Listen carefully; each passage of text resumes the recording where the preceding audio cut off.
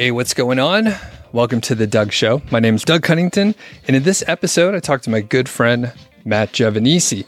We're going to talk about a YouTube sort of project and experiment he's been working on, and we're going to drink beers. It's a thing that Matt and I do together. How are you, Matt? I'm good. How are you, man? I'm doing well. Tell us about the beer that we're drinking right now. Ooh, we are drinking Ellie's Brown from Avery, local Boulder spot. I was just telling you off air, this is a beer. I have this beer and I have the upslope version of their brown ale. And every time I drink them, I'm like, I need to drink more of this. But I only have one a year. Because it's like I just get one can somewhere, or I'm like, oh, this is so good. Or I get it at the place I have it and the time I have it the most is at ski resorts. It's perfect for that. Perfect. And the reason why, this is a great beer, and I drink with the seasons often. So you're a pumpkin beer drinker now? We got a little, you know what? I experimented a lot with pumpkin beers back in the day, but this year I have not. I haven't had one. It got a little cooler, and I was at the beer store, and then I got basically a flight for us. So we have this. We have Black Butte Porter from Deschutes. Yeah, Deschutes, yeah. Another one of my favorites, and another local beer, Left Hand Milk Stout Nitro. So I'm not sure if we're going to be able to drink all of these in the next few minutes, but we're going to do our best. So yeah, we got all day. For the people that don't know you at all, yeah. Matt, can you give a quick intro about who you are and what you do? If you know me from anywhere, it's probably Money Lab, moneylab.co. It's a spot where I kind of talk. I do online business challenges, online experiments. Sometimes I write some articles here and there. I have a YouTube channel, got a podcast. And then that was all a byproduct of my flagship business, which is swimuniversity.com, which is where I've had that site since 2004, 2006. And I teach people how to take care of their pools and hot tubs. Cool. And I've been doing that forever. So it's like an authority site in the pool space and hot tub space. Perfect. And when did you start Money Lab, by the way? 2015. Okay. So, and you were doing Swim U for how many years before that? Of course, like a decade. Since 2006. I bought the domain in 2004. Didn't actually do anything until 2006, and then went full time in 2011, and been doing it. Still doing it. Yeah. Okay. So for a long time. Perfect. Okay. Yeah. So clearly an overnight success. Yep. 17-year overnight success. Yep. And you were getting traction. Things were going well. You started Money Lab, and you've dabbled, in different areas. Podcasting, YouTube. You blog as well, so people can learn a lot more about you. We'll put links so that you could check out those details, and you share a ton of information about Swim University, traffic, earnings, all those details, right? Yeah, and Money Lab. I started it because I was so behind the scenes with Swim University. I wasn't out there talking about this stuff, and I kind of wanted to be, and I wanted to do other projects, not just in the pool space, but I've done stuff in coffee, I've done stuff in beer, so I just wanted to put it out there, and I like this stuff. Like, it's a hobby of mine, all of it. Marketing, building websites, video, all this stuff. And so I wanted a place to showcase that ability of mine to just basically not have a life and just do that full time. And I just recognize the sort of niche that you're in. It's liquids. So you got swimming pools, you got hot tubs, beer, coffee. What's next? What other liquid can you go after? Nothing. But I thought, I know that, and I know that I'm in liquids, and I know that I'm in science. And science meaning specifically chemistry, because technically there's chemistry in beer, and there's chemistry in coffee, and there's chemistry in pool care, and there's, I guess, chemistry in online business in a weird way. So I actually tried to rename my business at some point. My business is very simple. It's a stupid name it's Ace Media, and I chose it in 2008 when I officially started my LLC. And the only reason it's called that is because I just happen to collect decks of playing cards. I don't even do it anymore, but people know that about me, and they'll just like hey, I got this deck from whatever, wherever they traveled from, and I'm like, all right, stick it in the box. I don't know how to, like, I'm not good at cards. I don't do cardistry. I don't do magic, but I don't know. I always have a deck of cards on me or at my office. But yeah, I was going to name it like redox, which I think is like a chemical reaction. I don't know. It's something. I had to look it up and I couldn't figure it out. So I was like, I forget it. Okay. Yeah. Sorry. Long story short. That's all right. That actually brings it all together and allows us to transition into this YouTube experiment. So you've done a lot of stuff, and can you kind of describe what the experiment was and the results? And you can tell us the results ahead of time, like up front, just as the hook here. So the challenge was, well, it started as an idea before it became a challenge.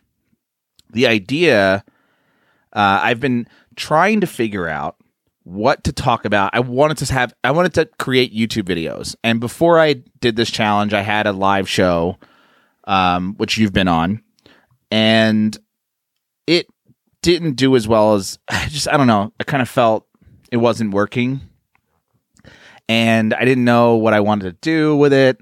And so I shut it down, and I was like, all right, I need to come up with another idea because this isn't working for me. It just has like logistical issues, and it wasn't fun. It felt like a lot of work for very little payoff. And we, Steph and I are always, and Steph's my girlfriend, we always talk about just different business ideas whenever they come up. And I just kept saying, I always say this. I say this about podcasting and YouTube. It's like, I just wish I had an idea. I wish I knew like the format or like what to talk about, because I don't want to do what everyone else is doing.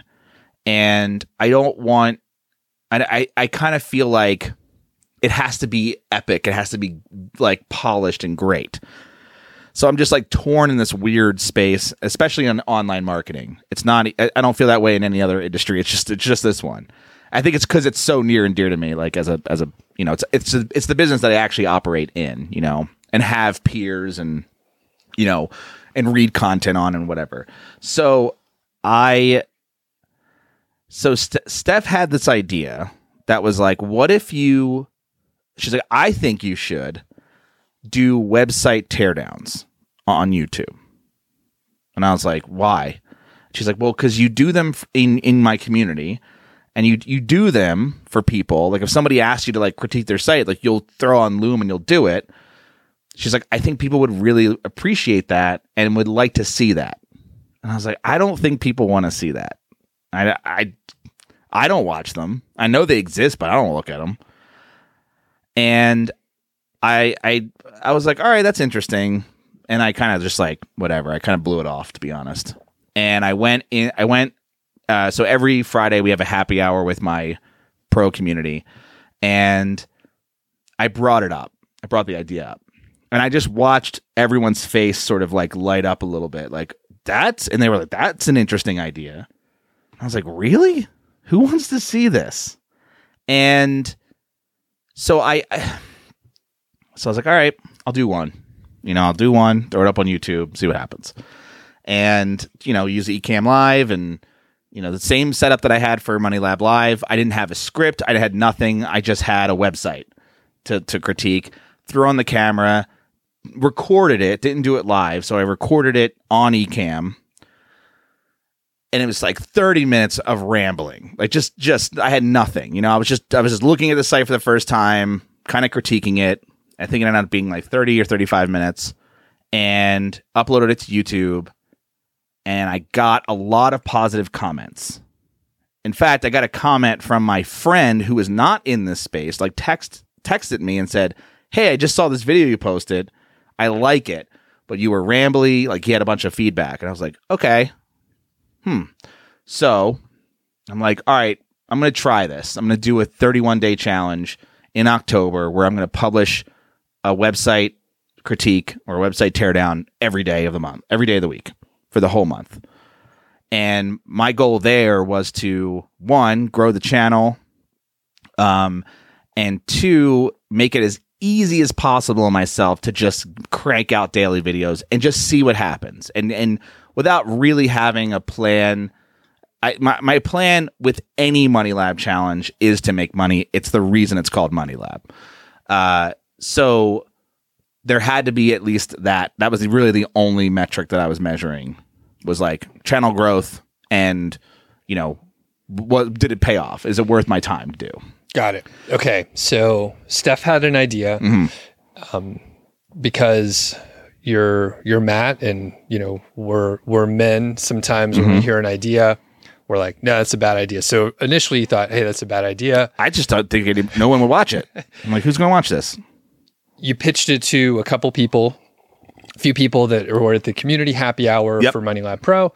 They were like, hey, that seems like a good idea. And then off to the races. You started a little shaky. And then can you tell us like some of the results that you saw? And then we'll dig into the details, but just so people know like what happened. Yeah, so there was a lot of like within the challenge, I made a lot of like not pivots, just adjustments, right? Because I kept the same format, and I just made it tighter and tighter and tighter.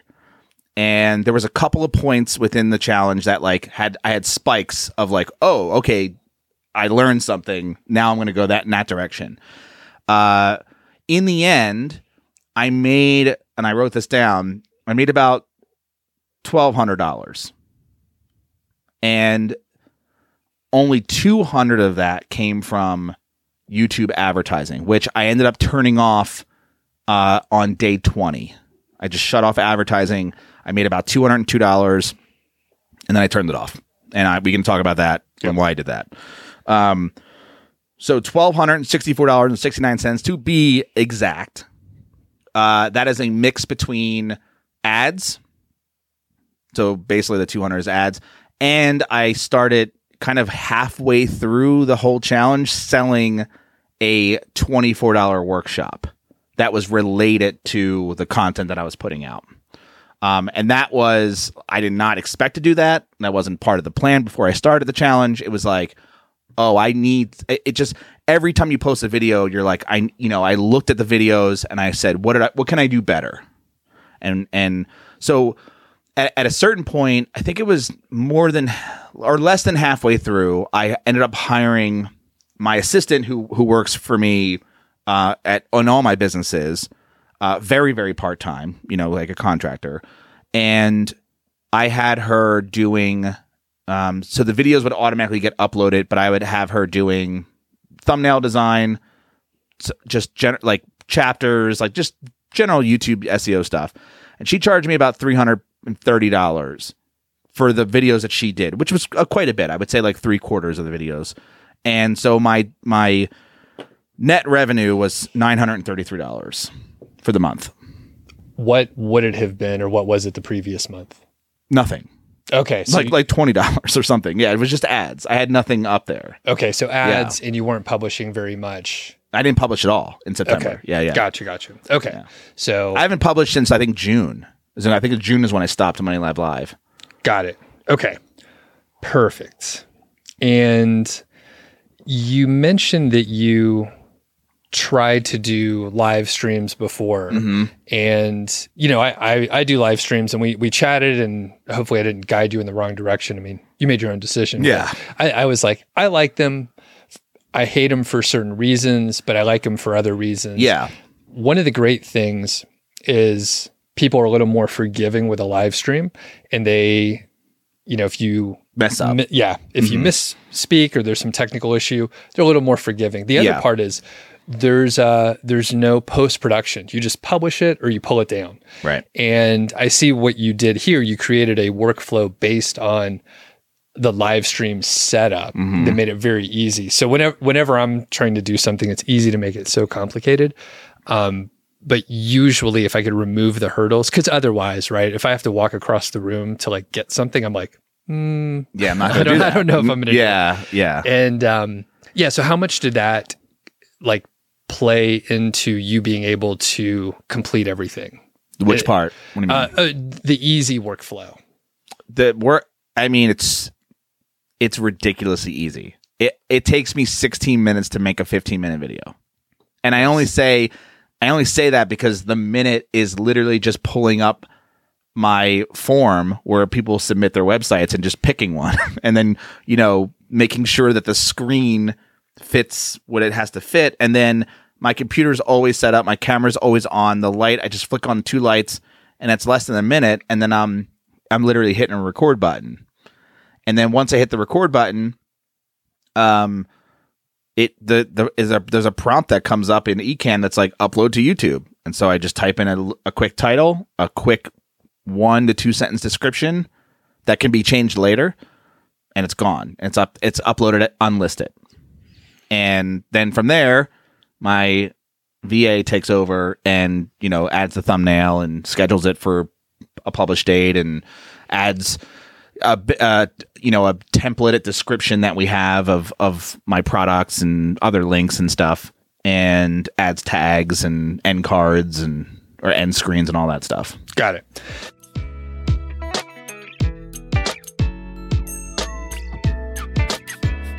Let's pause for a quick word from our sponsor, Otis. That's ODYS over at otis.global. And they are the source for age domains with strong branding and those powerful backlinks that we want for our websites. The featured domain for this week is princesstofu.com. That sounds delicious. I'd eat a dish called that, maybe. I don't know. Depends on where I'm not a big tofu person, but let's get back on track here. This was a personal blog of a vegetarian living in San Francisco, and she used to blog and showcase her favorite vegetarian recipes. And before settling in San Francisco, the author had traveled around the world.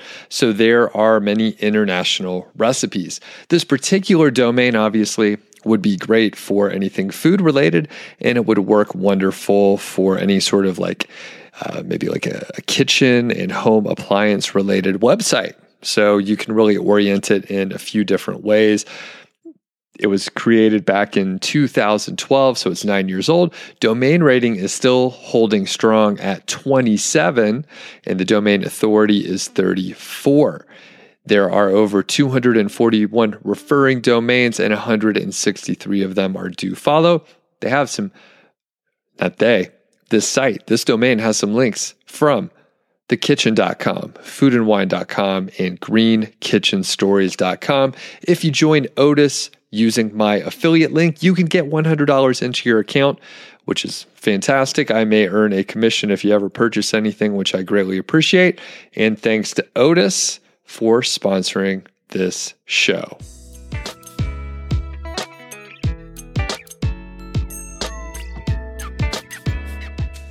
And what did you think was going to happen? And you mentioned a couple metrics that you were looking at for success, which was earning more money and doing better on YouTube. Can you talk about the metrics that you looked at YouTube as well? Because there's so many. There's so many. I didn't really look. I mean, I obviously looked. I wasn't tracking to make it better, but I did gain 178 new subscribers in the month. And, whether that was from older videos or this, but I was doing a blitz, but there was a couple of things that I noticed, that it wasn't a hard measurement. It was sort of like, you just feel it. I mean, there's data, but you can also go oh, okay. Couple of points were the comments.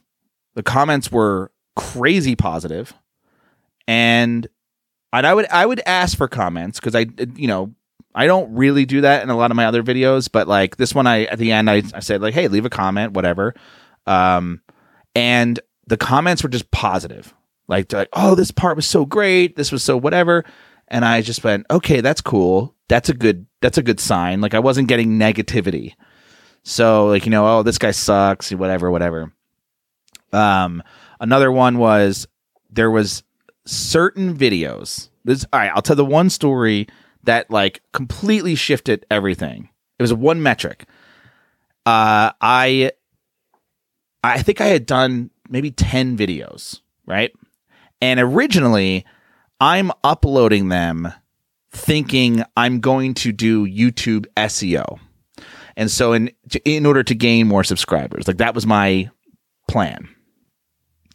And so I would do my first couple of videos were like how to build a keyword list and how to blah, blah, blah. Even though I wasn't technically showing you how to do that, I was critiquing a website that maybe did that poorly and then offered advice on how I would do it. But I would like cherry pick a moment and go like, all right, I'm going to title it a how-to video. And then we're going to kind of just hope that I rank for keyword research, which is impossible for that style of video. And it kind of made me, I didn't like it because I was like, I'm being disingenuous. It's not clickbait necessarily, but it's disingenuous. So I was like, all right, well, I didn't have another strategy at the time. So I think it's like, I don't know which, I think it's like video number 8 or 10 or something. And at the end of every video, I'm asking people to submit via a form that I have. It's just like a URL that I created. And so people can submit their sites, and I get a ton of data on these sites, so I have some context when I'm looking at it. And this is before I had better questions. I had like kind of crappy questions. Just like, what's your site? How much do you make? What's your traffic like? And so the site comes in, and I don't even look at it. When I sit down, I pull up the next one in the queue, and I hit the record button, and I go. So I'm like looking at the site, and the first thing I talk about is branding. And I'm like, oh, this, I don't really understand this branding. And I'm like looking at the site. It's not like terrible looking at first, but I'm making fun of the like featured image. And as I start to get into it, like 5 minutes in, I'm like, oh my God, this is the worst site I've ever seen. Like, this is unbelievably bad. And I just turned off the screen share and I looked directly down the barrel of the camera, and I'm just like, okay, this is not how to build an affiliate site. Let's talk about how we should do it differently, and just kind of went on to more of a rant about affiliate sites.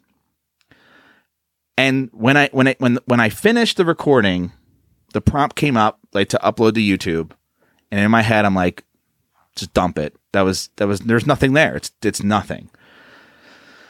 But then I was like, well, I don't want to do it again. I don't want to do another one. So I just titled it, "This is the worst affiliate site I've ever seen." And that was my title because it was true. And I just said it, and I didn't know what else to put. That video just like hit. Like, it just had a spike. And when I say a spike, and to be very clear, my average is around 300 views. This climbed to 800 views. So I was like, okay, whoa, that completely changed my titling process. And then all of a sudden I was like, oh, I have to create sensational titles. And then I went down a rabbit hole of like, thumbnail design, title theory, or whatever you want to call it. Yeah. And I learned a ton, and it works sometimes. It's not always great. But because I'm not doing SEO, I'm actually servicing my existing subscribers. So what I realize now in hindsight, I have to grow my YouTube channel outside of YouTube. The algorithm will work, but like not all the time. Yeah. In my favor because of the way that I do my videos. And I'm going to try different shows and see what happens. But that was so views are a metric that I look at, obviously, per video. Because I was like, why did that video do so well? Or why did that video tank? And it's clearly the title. It's just, It's always the title. Title and thumbnail. Yeah. Title and thumbnail. Every time. Which lead to the click-through rate. And I'm sure that, played right hand in hand. I did not look at it. Look at your click-through rate too. And there's a strong correlation. Because the reason I didn't look at it was because I knew I wasn't changing the thumbnail design. And I was like, the system. Yeah. Right. So in that moment, so I'm like, well, that's something that I relinquished and is no longer in my control. And I've set the stage because I'm the one that designed the original thumbnails and then set the stage of like how they would all go forward. Mm-hmm. And so I'm like, well, I can control the titles, but I can't control the thumbnail. And so I didn't want to like step on her every single time I upload a video. And I'm like, changing thumbnails, and I'm doing a daily video. Like, I don't. Yeah. You could adapt along the way. Yeah. Well, the other thing is you could like change the thumbnails. You could say, here's the new template. Yeah. redo like 8 of these. That's what we're doing. Okay. 100%. But I still don't think I'm going to pay too much attention to the thumbnail. My most important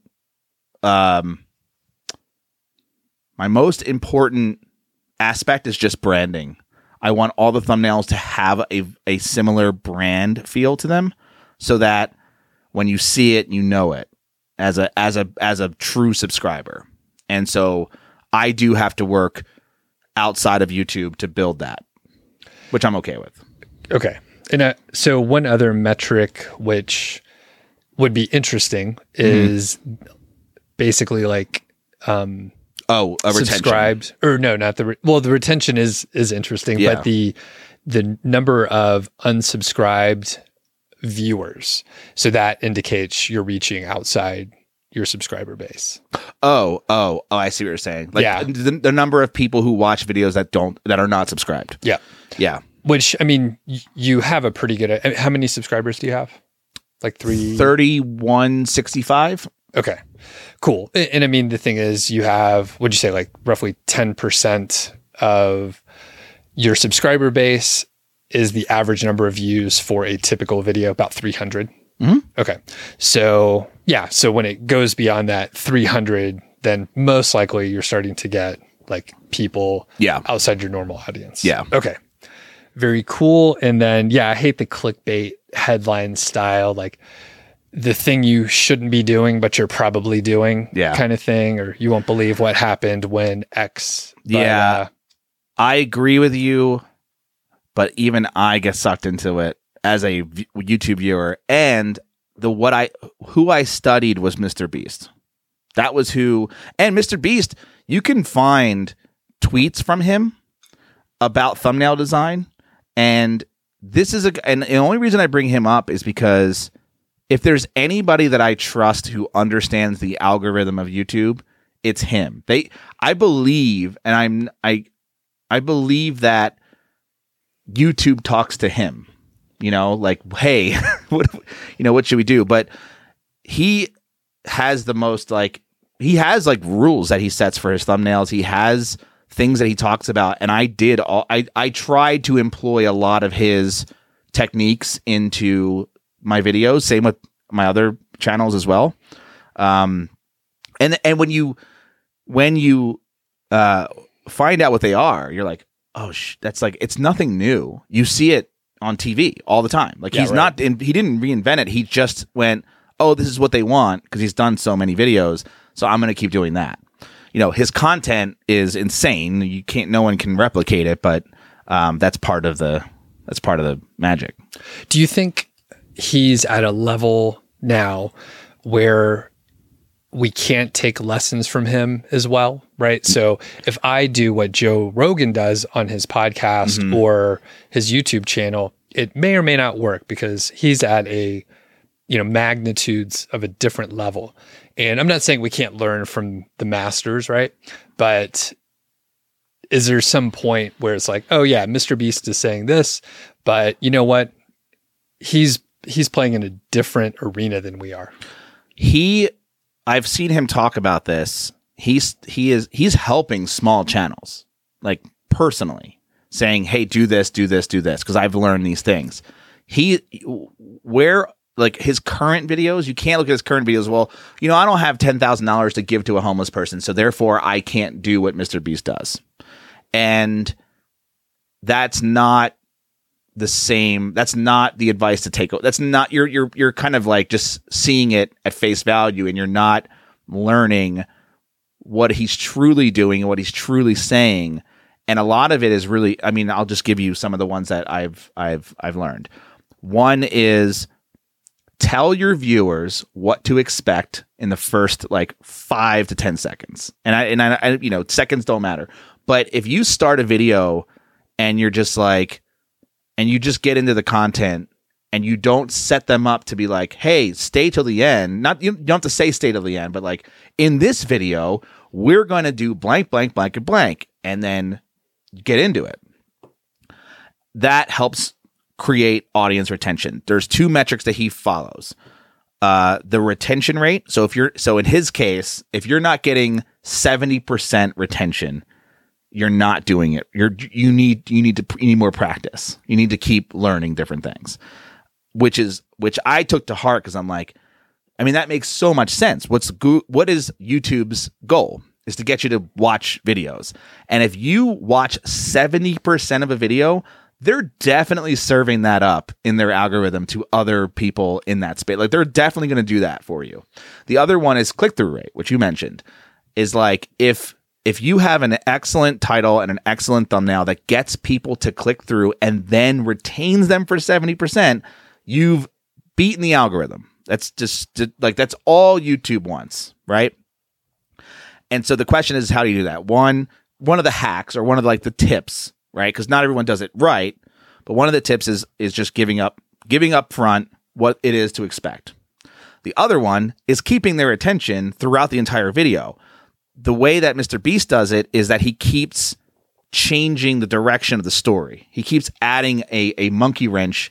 No, I shouldn't say that because it's not the right analogy, but he keeps adding a layer like, oh, and now like, you know, hey, we're doing this maze. Oh my God. All of a sudden a tree trunk falls. It's like, oh, now you have to get around the tree trunk. And it's like, if you look at Squid Game, did you watch Squid Game? We're only one episode in, so I won't give too much away, but they employed the exact same strategy. It's open loops. It's open loops. Again and again. Yep. Yeah. That, okay. You know, that you want to see complete. It's why there's a great, I shouldn't say great. There's a YouTube channel that's good. I don't understand it, but they are in the pool space. They clean pools. This guy, Mr. Pool Guy, huge audience, cleans pools. You're like, how does he have like a massive, like millions of people? Because he's taking something and like, you need, as a person, we as humans just like have this desire to see it complete and like to restore order in the world. And so like, that's what Jimmy or Mr. Beast explores with his videos, at least I think. And again, like, he has rules for thumbnails. Like, you should like, no wasted space. Like, every single inch of that thumbnail should be taken up by something, human faces, not a lot of text. Just it's also kind of a feel, but it's also like, there is, you can see it when you see a good thumbnail. You're like, damn, that's a good thumbnail. And I was talking to one of my VAs today, and I was like, got to make that face like fucking huge. Like, it should take up the whole, like half, like 50% of the frame here. And then, 3-4 words on the other side. Mm-hmm. Of course, you could have maybe some stock image if it's relevant on the other side, but like, white space is not your friend. White space is a waste of space in thumbnail design, or negative space, or whatever you call it. Yeah. Right. Okay. Perfect answer on that, by the way. So it's like, you can still learn lessons. Yeah. I lobbed it up for you. Okay. What didn't go well? Obviously a lot more views, some more subscribers than normal, but anything not go well where you were like, I did not anticipate this. I need to adjust. Oh, I mean, because in the beginning, I'm like, overall, it went well. You know, I'm very pleased with it, all that stuff. In the beginning, I had a very bad intro, and I needed to fix that, which I did pretty quickly. Again, using the Mr. Beast mindset of like, in this video, we're talking about X, and let's get into it. I do a quick intro card that I made in After Effects. That was like a home improvement spoof, and then I didn't have anything to promote. So in the beginning, a lot of my videos, I just promoted affiliate links when they came up. So like, I would talk about, this affiliate link's kind of hidden, I can't see it, go to, buy this product, or, this website's super slow, I have an affiliate link for that, buy that. And I would just say like moneylab.co/rocket, moneylab.co, whatever. Not a great, I'm sure it led to sales or whatever. I'm sure it led to clicks, but nothing I could measure accurately because I don't know where they're, coming from. So that was like the first, like, okay, I need to promote something, and I need to promote it hard, and it needs to be the same thing every time. So immediately I thought, all right, well, I have like 5 courses and a WordPress theme. So I have a store of products on MoneyLab. So I said, okay, well, let me put up a card and I was only doing this at the end. I was put up a card that says like, hey, if you want any of my courses, just type in the promo code and you'll get 20% off. And that was like, I did that for a couple of videos. And then Steph was like, you need to front load that because, you know, you're going to get some drop off, which is going to kill your retention rate a little bit. But like, you need to put that up front or at least somewhere sooner than the end, because the end is where the least amount of people are. And so I was like, okay. So I put it up front. And I did get 2 sales by having a promo code. It wasn't for my more expensive products. It was literally for my cheapest product. But then I thought, as a person, like, I don't want to go on your store and just like pick a course and just and get 20% off. Like, it's not a compelling offer. And I didn't have like anything else to offer that doesn't have my courses. I'm like, oh, do I just offer? So then I thought, well, you know, if somebody submits a website and they're having trouble with traffic, then pitch your SEO course in the beginning.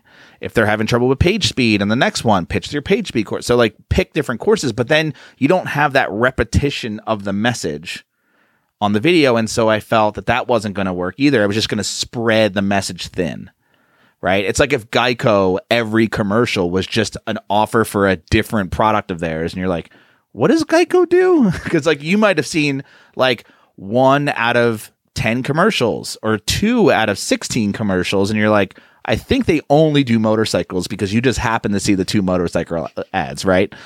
They just pump you full of ads. So yeah, I had to change that. I ended up changing it to not offering anything for sale, just offering something for free, which I came up with like in the middle of the whole thing. And I came up with it because I was trying to figure out, well, everyone's struggling with something. What's something that I can offer that's related to what everyone's watching that feels like, oh, cool. Like he's giving me something. He's about to like shit on a website real bad, but he's got a solution up front if in case I have a website or whatever. So that's what went terribly for a long time. And honestly, this $1,200 that I made, I definitely could have made more if I had done it earlier. Sure. Gotcha. And the opt-in lead magnet that you pitch in the front, I mean, it's a great one. It's like the perfect blog post or something. Perfect. Yeah, it's the perfect post cheat sheet. Okay. Yeah. And I have the same lead magnet. Really? Which, I mean, the thing is, like, I thought I was being original. No, we're not doing anything original. And I did teardowns like years ago. Dude, so, you know what? You could have just asked me. The other 2 things. Wait on that. Just hold that thought, because on 2 things that happened to me recently. One, again trying to thinking I'm being original. I say I love you at the end of a lot of my emails to my audience. Yeah. And then I started. Somebody sent me a video from Noah Kagan, and he says I love you at the end of his videos. I'm like, what the hell? Like, I don't think he stole it from me. Think just I had a non-original idea.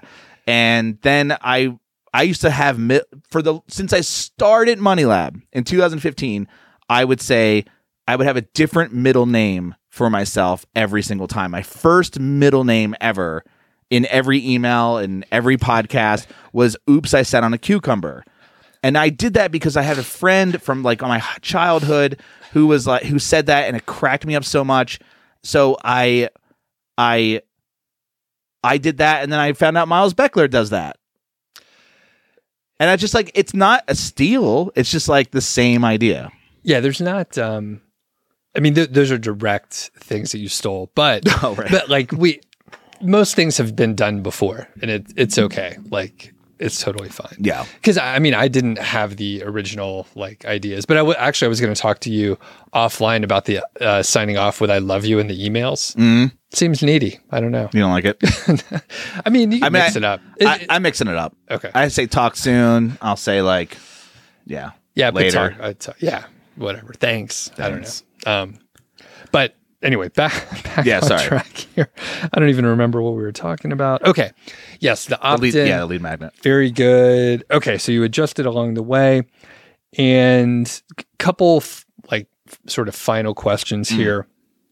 What's coming up? So you went through the challenge. Obviously, even though it only took 15, 16 minutes per teardown. Yeah, that came later too. That was another problem. Oh, just cut it down and just go faster. They were just, because they were just like, these are too long. Yeah. And another thing that, if you look at Mr. Beast videos, they're 15 minutes. I was going to say, I'm going to start. I mean, I've been, I do long form interviews typically, and I haven't been, honestly, I'm like, I got burned out, and I'm publishing what I want on YouTube, and that stagnates growth or anything like that. But I'm happy to make that trade-off for just publishing what I want to publish. Right. However, that said, I will probably be doing 10-minute videos, 6 to 10 minutes, because that's kind of what I like to watch. Yeah. And Same. I mean, I watch long things occasionally, but it has to be someone I love, and it has to be a subject that I'm like, I'll sit for an hour if it's a subject I'm basically taking a free course, right?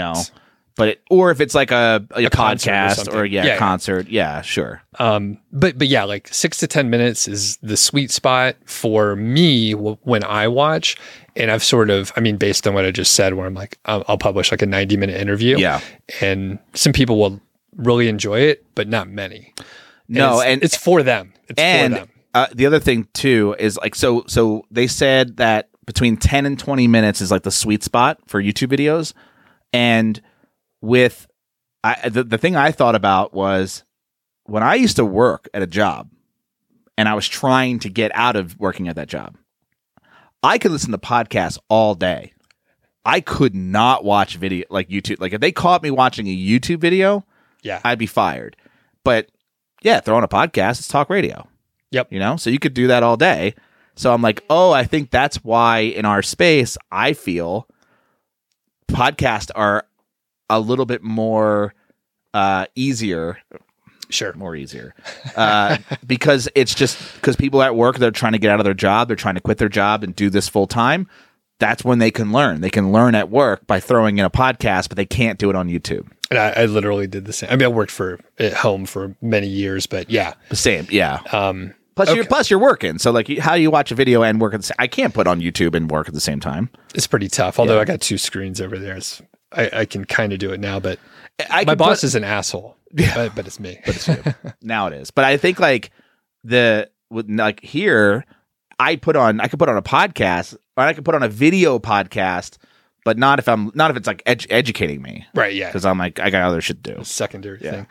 Okay. So you talked about a couple things that didn't go so well. I forgot to ask, what was the retention rate? So just quick. I think it's, from last time I checked, it was 50%. That is amazing. 40 to 50%. That is absolutely amazing. Yeah. I think it's because they're short. Yeah. That's great. Yeah. It's hard for me to get retention rates in the 40s. As I've tightened some videos up, I could do better, but I got really, I thought I could do it better on Brew Cabin, and I got to 65 on one video. And I was like, whoa, okay, sweet. That's awesome. And it's an 11-minute, no. It's a 9-minute video, and it's it moves. Quick. It moves, it changes, yeah. And we're going to talk about the other YouTube channels in just a second. So what's the upcoming plan for Money Lab on YouTube right now? Definitely doing the website teardowns. Going to continue. I have 30 left in the queue. And every video, every past video has a link and me saying, submit your video. So the queue builds. And I'm like, it's the best because I don't have to think. It just pull up what's next and I launch. And sometimes the reaction is the best part. I'll pull up the video and I'm like, oh boy. Sometimes I'll look at it beforehand. If I'm if I see the domain, I'm like, oh man. Or if I'll read their comments. I go, I should look at this before I pull it up. And so I'm going to continue doing it. I'm rebranding it as Homepage Improvement, which is what the title card is. So all of the thumbnails will get changed into that sort of blueprinty home improvement style. And then they'll all have some sort of indicator on the thumbnail that you're watching that series. And it's really to make room to create more series within the channel with different, and thinking about it like, oh, you might get 3 videos a week, but each video is a different format. Like, it's not going to be a website teardown 3 days a week. It'll be a website teardown, something else.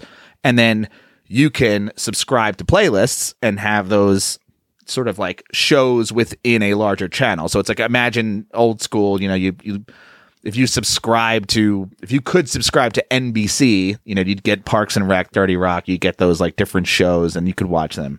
Got it. So that's the plan.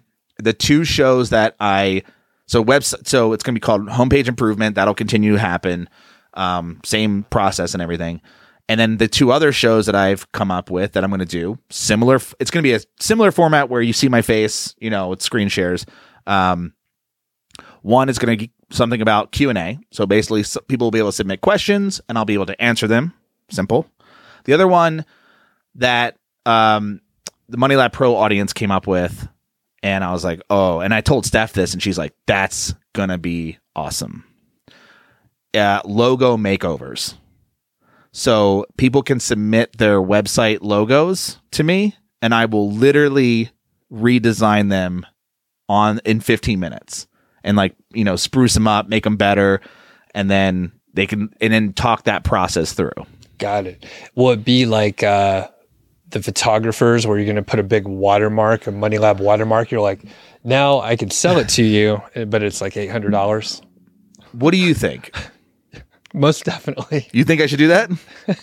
Put a Money Lab watermark and I'll give you the original proofs. Yeah. Somebody said I should, in my head, I'm like, I'll just give the person who submitted it the logo. Yeah. I was just kidding. Right. No, I right. think I thought you would just send him the. That's what PNG. I would just go, hey, I made this. If you want it, contact me and I'll send it to you. But then someone was like, dude, you should make it a paywall for them. I'm like, that sounds like a lot of work. And I'm like, I just did it. So I did it for my content. So do you want it? Right. But then it's like, I don't want to get taken advantage of. I'm not going to get to all of them. And I'm not going to do I have 15 minutes to do a logo design. They're not all going to be gold, but I think what's more interesting is to see just hear a thought process. Like, oh, this comes in, there's a lot of context to it. Like, all right, what can let's try something different. Let's do this. It's just basically watching creativity happen on the fly. And then mixed with logo design principles that I've learned and follow with my own stuff. So same thing I do with the website teardowns. It's just I actually do it because I feel like you can't redesign a website in 15 minutes. Right. But I can do a logo in 15 minutes. I've done it. Cool.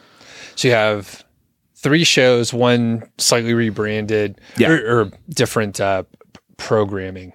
Yeah. to fit with the channel. Yeah. Okay. Perfect. That's the idea. Yeah. And soon, next week. Okay, and it's coming up. Yeah. All right. And by the time this goes live, it will be out. So definitely, check out the channel. Yeah.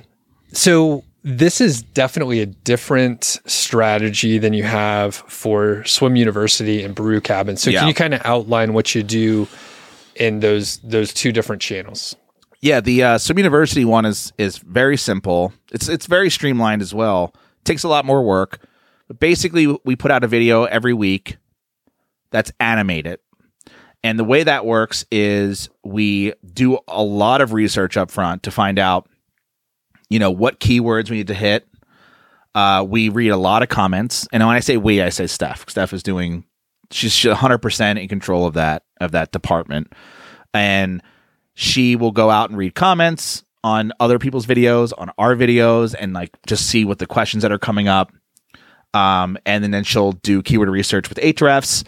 She will look at our website and see which, if there's any gaps that need to be filled, or if there's any videos that I've done, back in, 2012 that are just ugh, dude, you did a 3-minute video and this sucks. We're going to redo it as an animated video. So she does all that research. She comes up with a video that she wants to do. She goes out and does more research to write the script. And then she sends me the script. And I basically, at this point, I don't even read it because I just trust her to get it right. I used to have to read it because I'm the pool expert. But now I feel like she's more of an expert than me because she actually does the research. And so I am just the talent. I just do the voiceover. I put on a mic and I read it. And do you even need to read it? I mean, like, your voice is behind the brand, but a lot of those people are just finding it through SEO. So who cares what your voice is? So no, and we've talked about like getting me out of that process, but I'm just fast. So I'm fast. It takes me 15 minutes to record a 15-minute script or a 10-minute script or whatever. And if there's anything that goes wrong, I could do it. My personality is pretty good, and I think I'm pretty good on a microphone. So I'm like, we might as well use that talent. Plus, we still like using faces on the thumbnail, and it's my face. So just that sort of connection point. It's weird to have my face go, oh no, your pool's green, and then it's some other guy's voice or it's a woman's voice or something, So. It would. I feel like it would be jarring to click that and then So that's all I do though. All I do is obviously some strategy stuff here and there, but for the most part, all I do is the voiceover, and then she gets it, takes it across the finish line, and knows the YouTube platform like inside and out. So she got us over 100,000 subscribers. We got our plaques. I mean, she got a plaque. That's her plaque. And then I ordered a second plaque to put behind, to put somewhere in the basement in my office, just so we had two plaques. I don't know if I'm going to get to 100,000 with my other channels anytime soon. I was going to say maybe I'll hit 100,000 in like 10 to 15 years. Yeah. At this rate, no. But that one, we've been working on that one for a long time. So, and that one's a 100% SEO play. Nice. Like that is what we're focused. We treat it exactly the way we treat our blog. And that's the strategy there. She's an animator. We use ScreenFlow. So the animations are really simple. They're not like, we don't use After Effects or any crazy stuff. You can go and watch them. They're it's really the content. It's not really what you see on screen. How long are those videos typically? We tend to do better when they're over 11 minutes. Okay. But we kind of, it's between 5 and 15. So like anywhere in between those numbers, depending on the topic. Some topics take a long time. Some topics are, and she knows too. Like she knows when she's writing the script and she sends it to me, she's like, this is going to be a banger. So like play it up, really push it. So she just knows it. And then when it hits, it's like, yeah, nice. All right. Yeah. Cause she's just very in tune with that. Okay. Brew Cabin. So Brew Cabin is a pet project of mine. And it is the whole idea from the very, very beginning. I talked to Thomas Frank about this, and I said, I really want to do a YouTube channel for Brew Cabin, and my idea is to like basically create like miniature documentary movie, like each video I can do anything I want. Like it just can be as completely creative as possible. And I asked him, I'm like, do you think that's a stupid idea for the YouTube algorithm? Like, do you think that like that's just gonna hurt me? And he said, no, I actually think it'll help you. And I think he was right. And so each video, it's not even a process. It's just hard. It's just hard to do. And it only happens when there's an idea. And if that idea, I will have an idea. I'll be crazy about it. And I'm like, I'm going to make this happen. And yeah. Do you have an idea for the next video? Yeah, I do. Yeah. All right. You can tell me offline. I don't mind. I can tell you. Well, tease it. You don't have to give the whole thing unless you want to. Real ale. Okay. And if people don't know what that is, you could research it. Yeah. Maybe subscribe to Brew Cabin. Go check out some of the other videos. Even if you don't like home brewing, it's entertaining. Yeah. I hear that a lot. And the thing I hear a lot too in the comments is, this is the best YouTube channel. This is the best YouTube channel for home brewing I've ever seen. And it's obviously a compliment. And I'm just like, okay, if that's true, tell your friends. Cause thanks, Mom. Yeah. Really appreciate thank you, Mom. Appreciate it. But what's funny? Like so that channel and this is my favorite metric of anything I've ever done in my life. And I think it's because it's creative. That channel has currently now 5 videos. I've had it for a year, and it has over 6,000 subscribers. With just and it had 4 videos up until like a week ago. And that metric makes me happy because the homebrewing industry, there's not huge channels. There's just one channel that just crossed over 100,000. And it's a good channel. But it's really hard to get to like 50,000 subscribers in the homebrewing space. Wow. And so a lot of big YouTubers, or they call them brewtubers, are like, if you're at 10,000 subscribers on YouTube, like you're a big brewtuber. Interesting. Yeah. And because I know, I mean, I'm a big home brewer as well. There's actually kegs sitting around us, and there's a kegerator upstairs. And the thing is, I listen to many podcasts on home brewing like 10 years ago, or more than 10 years ago. And there's many more podcasts now. And I feel like those podcasts have like bigger followings than the YouTube channels. It's very interesting. And I wonder why that is. I don't know. That's what people. I don't know either. Maybe it's like when home brewing like really took off, because I know there's been a lull and like the craft beer movement has sort of like plateaued and or like shifted to. True. I mean, they're making like carbonated waters with vodka and juice in there or something. And then hop water now is a thing. We actually got some of the Lagunitas, like 0.5%. Like the IPNA, like the no alcohol. Oh, have you had that? No. I had like a little sip, and it smells like hops. You could tell it's watered down. But it turns out I like to drink the alcohol part of it. Sure. And I enjoy that. Have you had a hop water?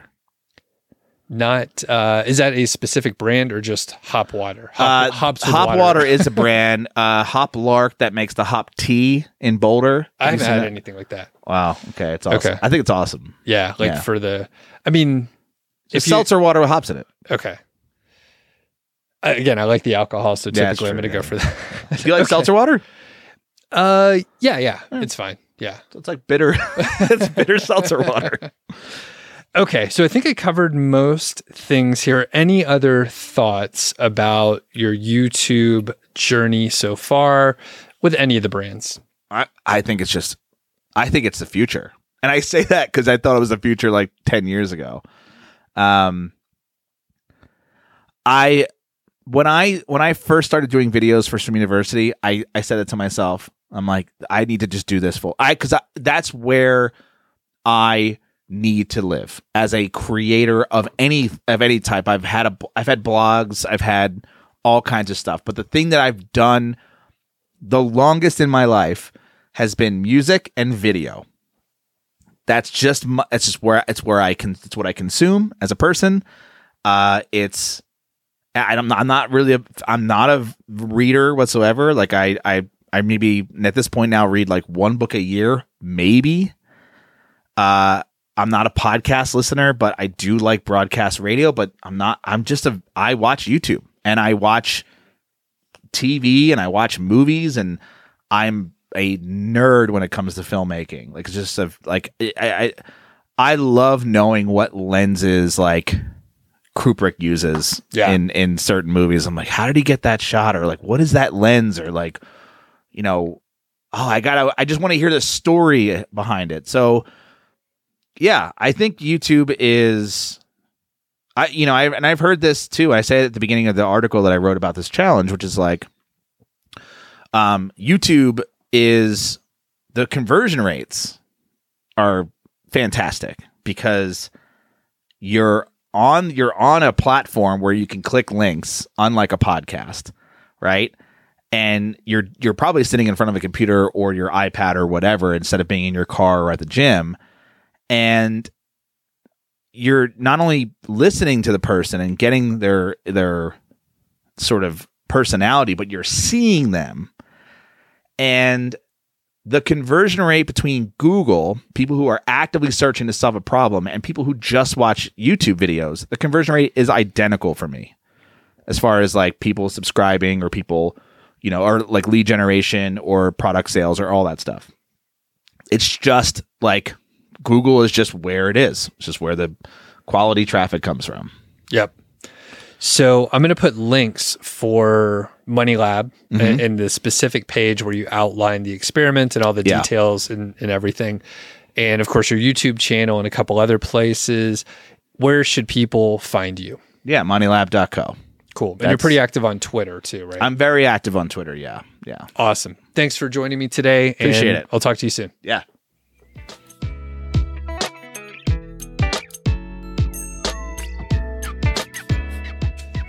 It's always fun to catch up with Matt, and honestly, we'd be drinking beers and talking anyway.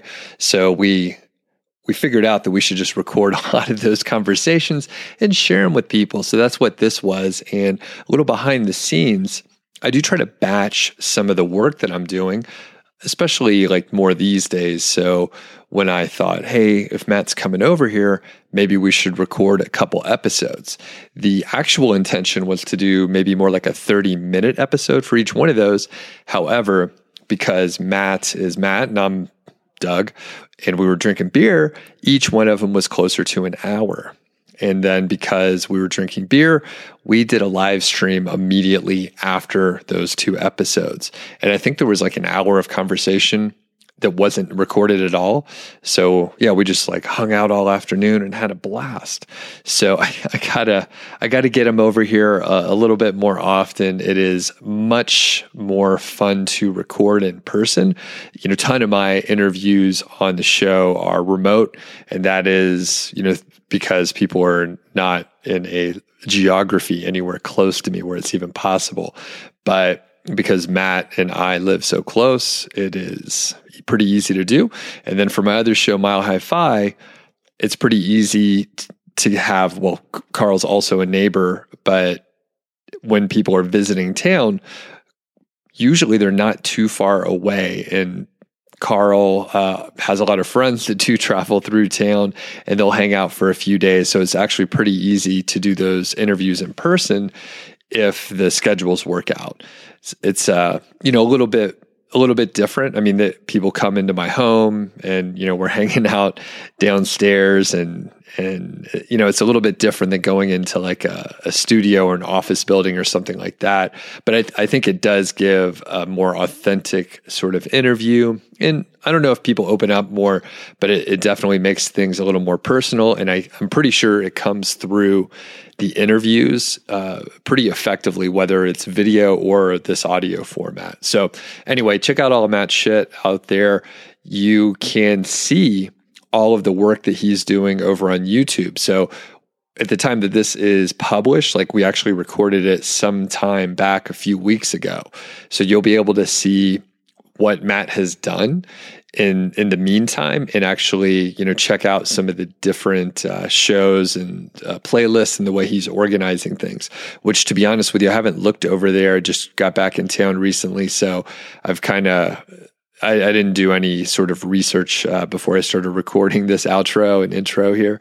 But basically, you know, Matt's been doing stuff, so you can see what he has been doing and potentially how he has pivoted and adjusted along the way. I mean, that's all part of, you know, Money Lab and what he's trying to do. He'll come out with some hypothesis, he'll test it, he'll get data, he will adjust, he'll ask opinions from other people, and hopefully at the end of the day, he ends up with a better implementation, a better final result, because he's willing to pivot and move away from some of the assumptions he had at the beginning. So you can see what Matt has been doing.